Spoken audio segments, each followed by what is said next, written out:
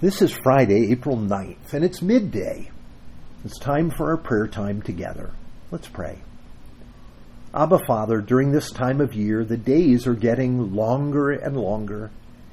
Help me to see the day is coming when I shall dwell in your light, in your presence, where the light of the sun is no longer needed. It's difficult for me to even imagine that day, but by your grace and mercy, help me to live in this day. A day when there will always be nights and shadows, struggles and challenges. Provide what is needed for the day that is ahead. Provide me with joy in you. In Jesus' name I pray. Amen.